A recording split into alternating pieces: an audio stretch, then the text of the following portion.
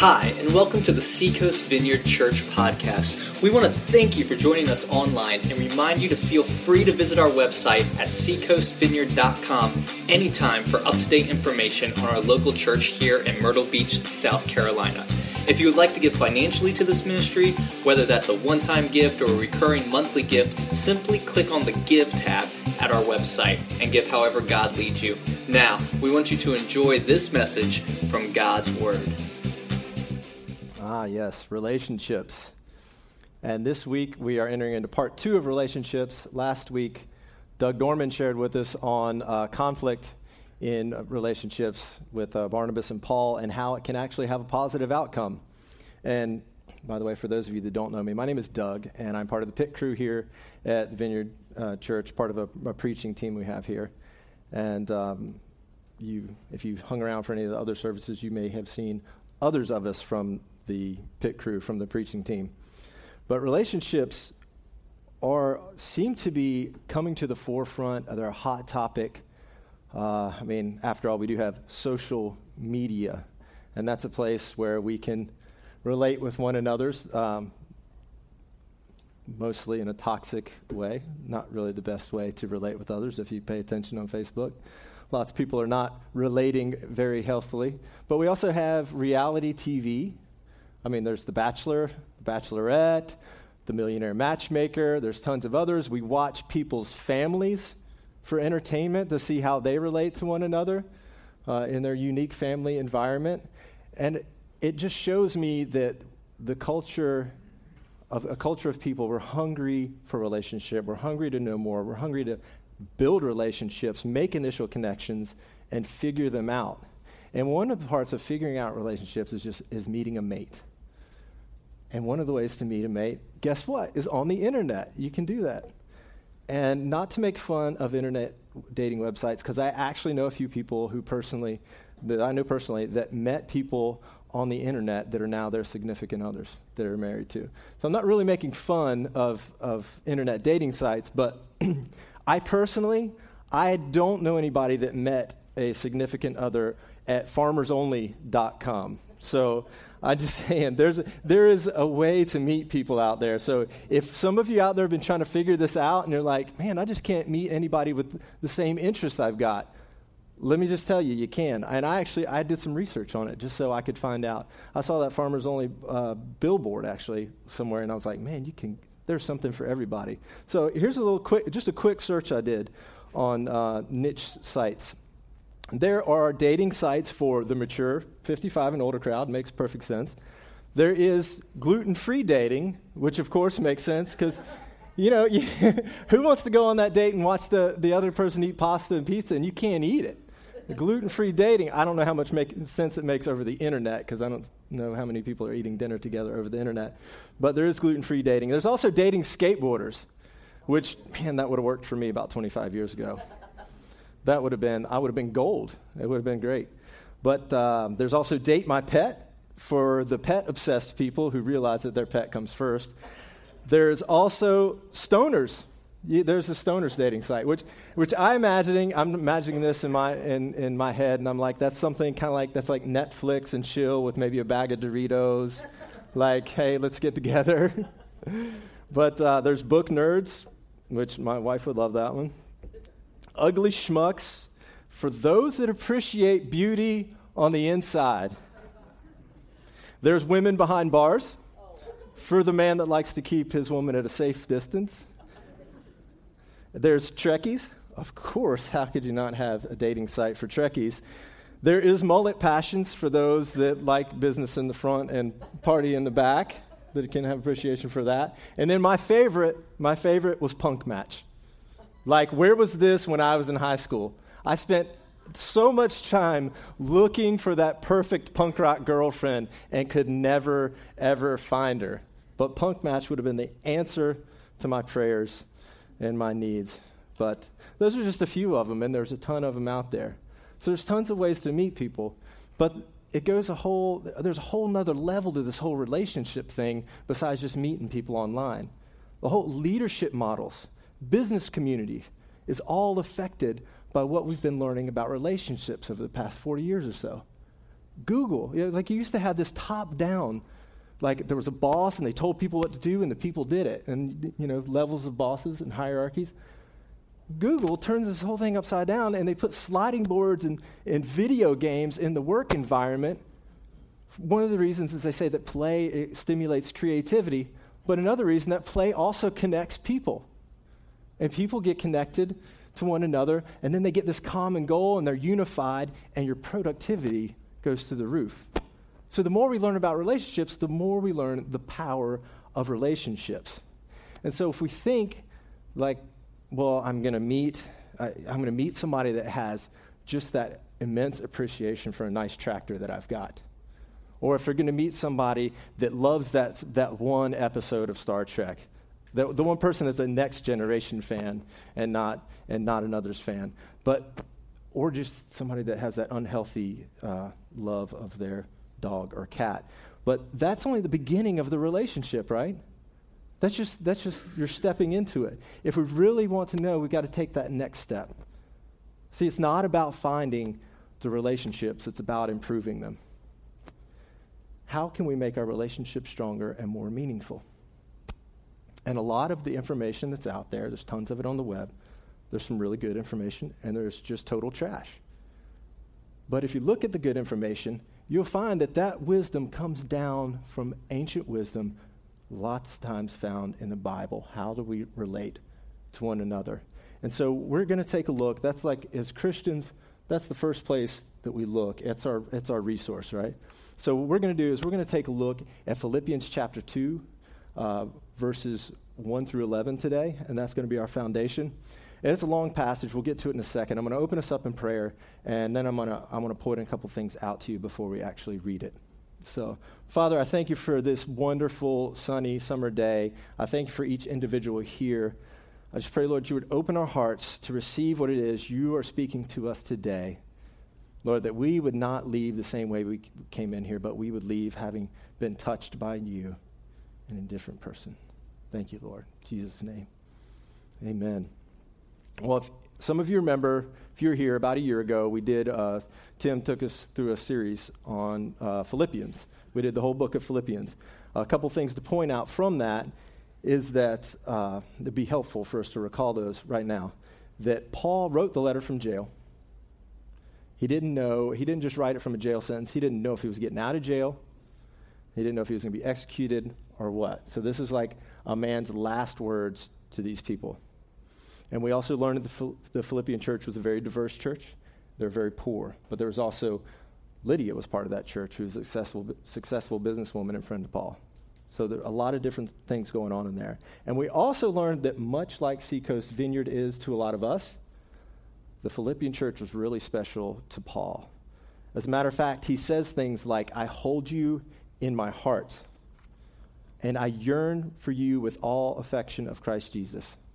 This letter, in fact, is known as a friendly letter, which is an important note to take because most of Paul's letters were addressing a problem in the church or correcting somebody in the church. But this was a letter written to people that he loved as his last words, that he might never get to communicate with them again. And he wanted to exhort them in relationships. He acknowledged that they did it well, and he wanted to exhort them to do it, to continue and do it better. So a couple of things in the passage. Paul says to count others more significant than yourself. I want you to kind of look for these when we're reading. He points out that we have the mind of Jesus, that Jesus took the form of a servant, that Jesus humbled himself, and that God exalted him. And what I'm going to do, I think I'm just going to read it, and you guys just follow along so you can absorb it, because it is such a long passage, because I find that sometimes when we're all reading, you're concentrating on reading and not really what's being said. So, Philippians 2, verse 1 through 11. Is that me? Me all right? Therefore, if you have any encouragement from being united with Christ, if any comfort from his love, if any common sharing in the Spirit, if any tenderness and compassion, then make my joy complete by being like-minded, having the same love, being in one spirit and of one mind. Do nothing out of selfish ambition or vain conceit. Rather, in humility, value others above yourselves, not looking to your own interest, but each of you to the interest of others. in your relationships with one another, have the same mindset as Christ Jesus, who, being in very nature of God, did not consider equality with God something to be used to his own advantage. Rather, he made himself nothing by taking the very nature of a servant, being made in human likeness and being found in appearance as a man. He humbled himself by becoming obedient to death, even death on a cross. Therefore, God exalted him to the highest place and gave him the name that is above every name, that at the name of Jesus every knee should bow in heaven and on earth and under the earth, and every tongue acknowledge that Jesus Christ is Lord, to the glory of God the Father. That was a mouthful, wasn't it? So, what is Paul saying here, and what is he pointing out and with this imagery of Jesus and exhorting this group of people to deeper relationships and better relationships? So, what we can learn here is, if by following the example of Jesus, he's saying, is we can choose giving over grasping. That's your first fill-in. If we choose giving over grasping. Verse 6, who, though he was in the form of God, did not count equality with God a thing to be grasped, but emptied himself by taking the form of a servant, being born in the likeness of men. All right, sports fans, I got something for you. A little bit of trivia. I need somebody to tell me who was the second best player in the NBA in the 1990s. I think the second best. What is that all about? Nobody pays attention to the second best. You're the man right here. Let's show him so everybody knows who it is. Because I found out the other night that people that are like 20 don't know who he is. They're like, who is that? The man on the left, the far left. Scottie Pippen. And the best player in the NBA? Michael Jordan, that's right. Probably best player of all time. I got to hand it to you. You're right on. So what happened in 93 was Michael Jordan, after the big three-peat, they won Chicago Bulls won 3 titles in a row. He decided he was going to try his hand at professional baseball. So he retired from basketball and went to play for the Chicago White Sox. Left this team without this amazing leader. And what were they to do? And so they were just kind of stuck in this position, head spinning. And Scottie Pippen says this: it was pretty shocking. It took us all by surprise, but it didn't change anything in terms of what we had to do. We had to focus on preparing for another season. We had to stick to our routines, continue to train, and be ready for camp. Michael retiring opened up an opportunity for us to show that we were still a very good team. He also said this: I never thought about trying to win the MVP. I never thought about trying to do this as an individual. I couldn't have made myself play that way. It never crossed my mind to try and lead the league in scoring. I viewed that as a sort of selfish goal. So if anybody was in position to say, now it's my time, it was Scottie Pippen. You've been playing in the shadow of the best player to play basketball, and you're the likely candidate to be the next man. If anybody was going to be tempted to grasp, to control his environment, to say, all right, guys, it's me now. It was going to be Scottie Pippen in this time period. But he didn't do that. He went another direction. His teammate Pete Myers says this about him: he was unbelievable. He did everything for us. He rebounded the ball. Defensively, he guarded the perimeter. He just did everything imaginable, which made everyone else's job easier. By giving instead of grasping, he made life easier for everyone around him. When Jesus decided to give rather than put himself in the place of God, when he decided that he was going to be humbled and walk as a man and suffer the things that he suffered, he made everything easier for us. So up until that time, you had to be Jewish, and you had to be part of the Jewish culture and follow the Jewish covenant and the rituals. But Jesus died on the cross, opened the door wide for the family of God to go from being a Jewish nation to a nation of all peoples. And the family and God increased. He made it easier for us. We didn't have to follow ritual. All we had to do was believe. All we had to do was believe. I mean, he even set us free from circumcision. Think about that. if you were an adult at that time. You're an adult male in the time of Jesus. And it's like, well, I think this God's real, but I don't know about that. I don't know about that. But Jesus said, nope, you're free. And Paul made it sure that we knew that we were free, that Gentiles didn't have to then follow the Jewish traditions. The second thing is Jesus chose humility over self-centeredness. In verse 7 and 8, but he emptied himself, taking the form of a servant, being born in the likeness of men, and being found in human form, he humbled himself by becoming obedient to the point of death, even death on a cross. So not only did he humble himself to become in human form and go all the way to the cross, he allowed himself to be humiliated in the process. And if you want to figure out how to get humility, how do you humble yourself, I've got a really good practice for you. I've got something really good for you to try. Find somebody that you've had a conflict with, go to them, look them straight in the eyes, and say, I was a jerk, forgive me. Own your stuff and ask somebody to forgive you. It's a very good practice. Hey, it may be that you just, you kind of had a little bit of attitude one day, got together with the guys, they were all having fun, you came in and big wet blanket on all the fun. It may have been something simple. It may have been things have been going rough, you had a lot of stress going on, and somebody said the wrong thing, and you just jumped down their throat. You just decided you were going to let loose on them at that moment in time. Or it may be that has become your mode of communication with your friends and your family.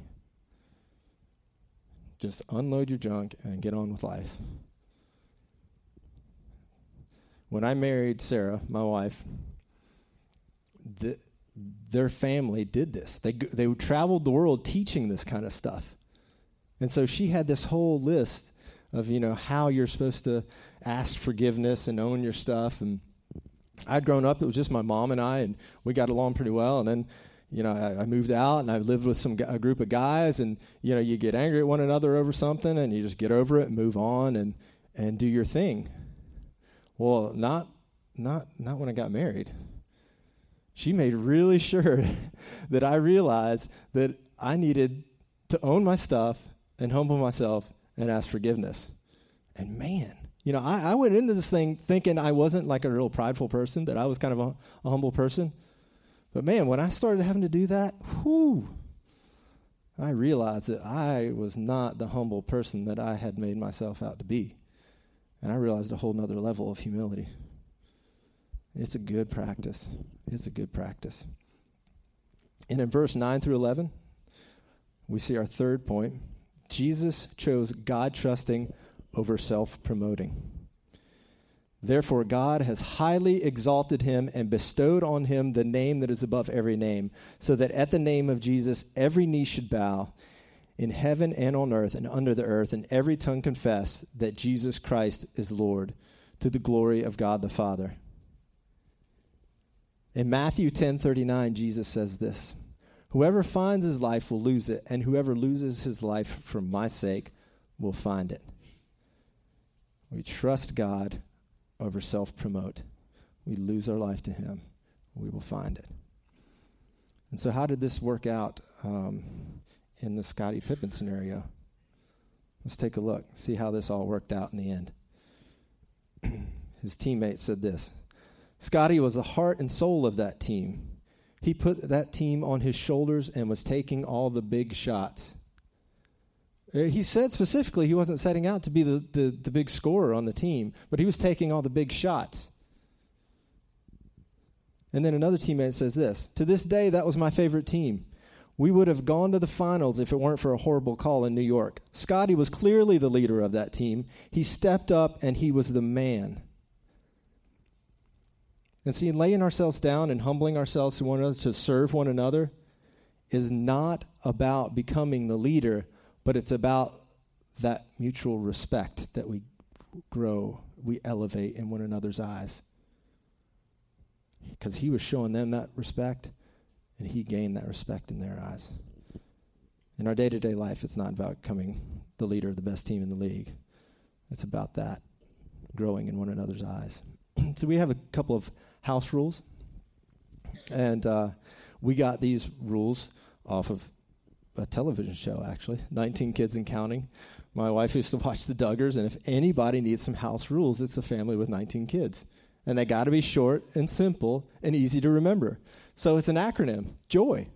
Use the acronym JOY. Jesus first, others second, yourself last. And so that's what we use in our house. We have 3 children, a 2-year-old, a 7-year-old, and an 8-year-old. The 2-year-old's not real big on them yet, but the 7 and 8-year-old, they're learning them. And we have to remind them every now and then, but they know them. They have them memorized. Jesus first, others second, yourself last. Joy. If you want to have some great relationships, just get some joy. Get some joy. We like to play with them about that and have fun with them. But as a matter of fact, this is actually scientific. This is actually proven scientific. By the way, that actually comes directly out of this passage. We didn't get it out of that passage. The Duggars got it out of that passage, oddly enough. But here's the thing. Have you heard these words, scientific terms, oxytocin, dopamine, endorphins, and serotonin? They're all the feel-good chemicals in our brain. And Dr. Caroline Leaf talks about how we about our relationships and what happens with these chemicals in our brain when we encounter other people. When we operate in love, the brain releases these chemicals, particularly the one oxytocin.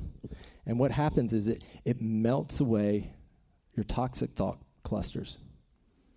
This chemical starts to flow when we begin to trust and bond others. It's the same thing that's released when mothers breastfeed. And when mothers breastfeed, that's one of the strongest bonds you can have. So we can have that same thing flowing just from us, in our families, from our brothers and sisters here at Seacoast Vineyard, just by extending love. Then what happens is dopamine comes in and works with the oxytocin. And when we get an expectation of something, when we start thinking about, we get this heightened alert that we're about to make some new memories when good things are going on. Your brain's ready to establish some new good memories. And so when we just imagine, all we have to do is imagine doing something good for somebody, and this begins to increase, and this begins to happen. And we get this surge of energy and excitement and confidence and motivation to go to the next step. And then we actually do a good deed, like we help somebody do well on a test. We help establish, restore a relationship. And when that happens, the endorphins and the serotonin are released, and they make us feel great.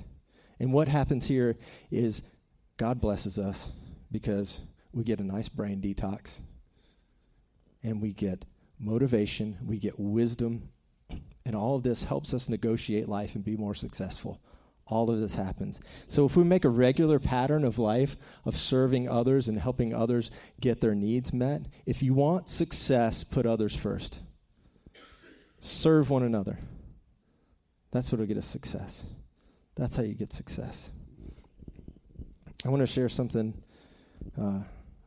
with you really quickly. It's a personal story, but it's how to do all of this wrong. How to really screw it up bad. So I acted like a jerk just for this story, just so I could get this for you guys to help you out. This past weekend, we went to a gathering of the ministerial fellowship that I'm a part of, and talk about relationship. It was amazing. That we're just focused on it, and that's all it was about. It was a great time. But I went, and we took our whole family. They didn't have childcare. But we knew that they weren't going to have childcare, and we knew a couple of other people that were going to be there with their kids also, and they were fine as long as we tag teamed and didn't keep the kids around everything that was going on too much. Because some people go to get away from the kids and just be around adults and have adult time. So we went, and we'd been working a lot. It was really stressful, kind of getting to that point. Our little one was having a little bit of trouble sleeping, and we just had a lot to do to get ready to go out of town. And so for about a week, we've been working really hard. And we got there, and and one of the reasons I wanted the whole family to go is because I've been there, and I've met these people, and and I've hung out with him, but Sarah never gets to go. And so I wanted her to meet people and have a chance to see her. And we were going to be teaching one of the workshops, one of the small breakouts. And so I was like, oh, this is good. This is going to be a good time. So we teach the workshop the first day, and we make it through, and it's awesome, but it's also stressful, the kids, juggling the kids and keeping them happy. And then we get to the next day, and while we're teaching our session, my mother-in-law's watching, keeping an eye on the kids while we teach our session. Well, we teach our session, second day, about the title of the session is, Would You Rather Be Right or Have a Relationship? And so this is the kind of stuff we teach on. So we teach a session. I go back to check on the little one because he had fallen asleep at lunch, and I took him in, and I laid him down on this couch in the VIP room, which basically is just a place for coffee and water for everybody speaking. And I go in there, and he's still asleep. I'm like, man, he's sleeping hard. And a couple of leaders come in, and they're like, hey, can we use this? We need to have a private meeting. Can we meet in here? I'm like, oh, sure. I go pick Jack up. I pick Jack up, and I'm like, oh. And he's soaking wet, and I look at the upholstered couch, and there's a gigantic wet spot in the middle of the couch.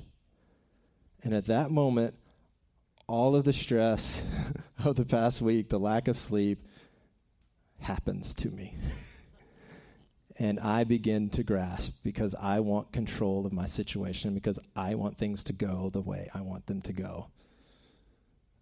And so in my grasp for control, I walked out of there, went down to the sanctuary, and I said, Sarah, I thought we were going to put nighttime diapers on him because he'd been sick and he'd been drinking like crazy, and so he'd been doing this.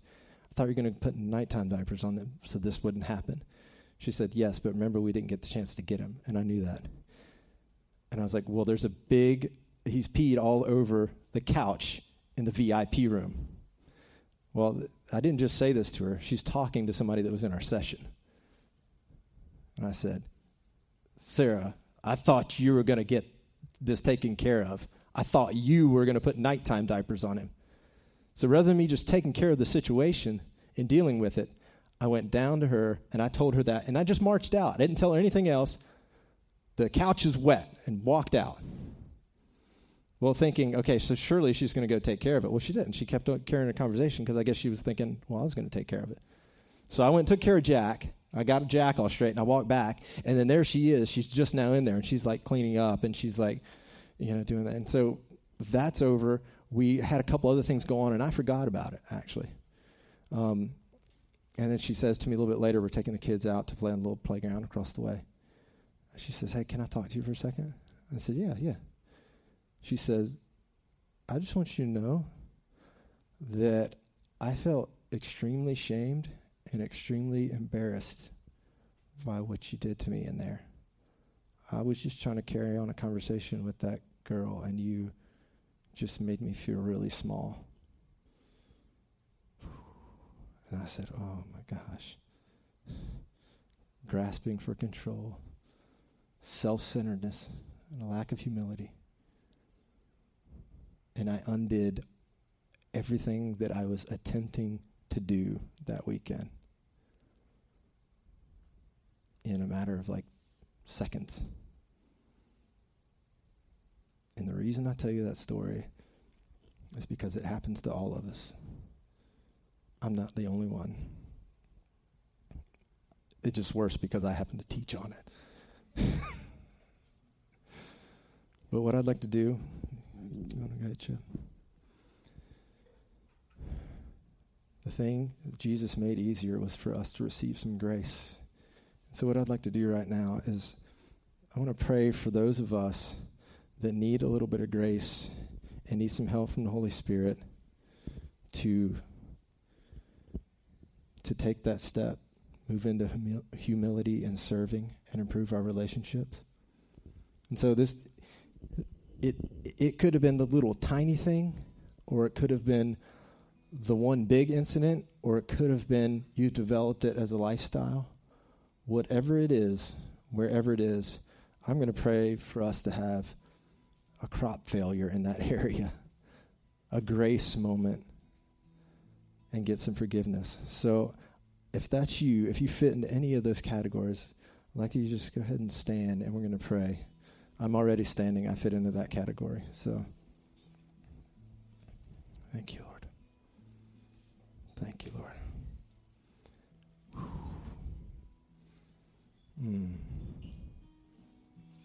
Thank you, Lord. Father, we know I just thank you for each individual standing here, Lord. And restoration amongst all of us begins in our tightest places and in those closest to us. And sometimes we hurt the ones that we loved the most. And Lord, we just want to ask for you to forgive us for our words towards others, for our actions towards the ones we love the most, and cry out for your grace, Lord. You made it easy. We're choosing to believe, and we're saying, Lord, forgive us. Mercy, mercy, mercy. Mercy, mercy. And the other thing I want to ask about is that maybe some of you are going, well, that's great that he made it easy, but I've never believed. I've never believed, so I don't really know what that's like. And if that's you, I want you to go ahead and stand to your feet, or if you're already standing, maybe put a hand up or whatever. And I'm going to pray for you also. Thank you, Lord.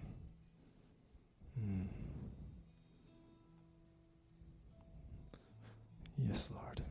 Show us how to open our hearts to you and to those around us, and to have mercy, and to serve, and to be willingly humble to one another as we grow as a community and a loving body here at Seacoast Vineyard Church. Help us to start it in our homes. We bless you, Lord. And I thank you in Jesus' name. Amen. We hope you enjoyed this week's podcast from Seacoast Vineyard Church in Myrtle Beach, South Carolina. We look forward to you joining us next time on iTunes or at our website, www.seacoastvineyard.com.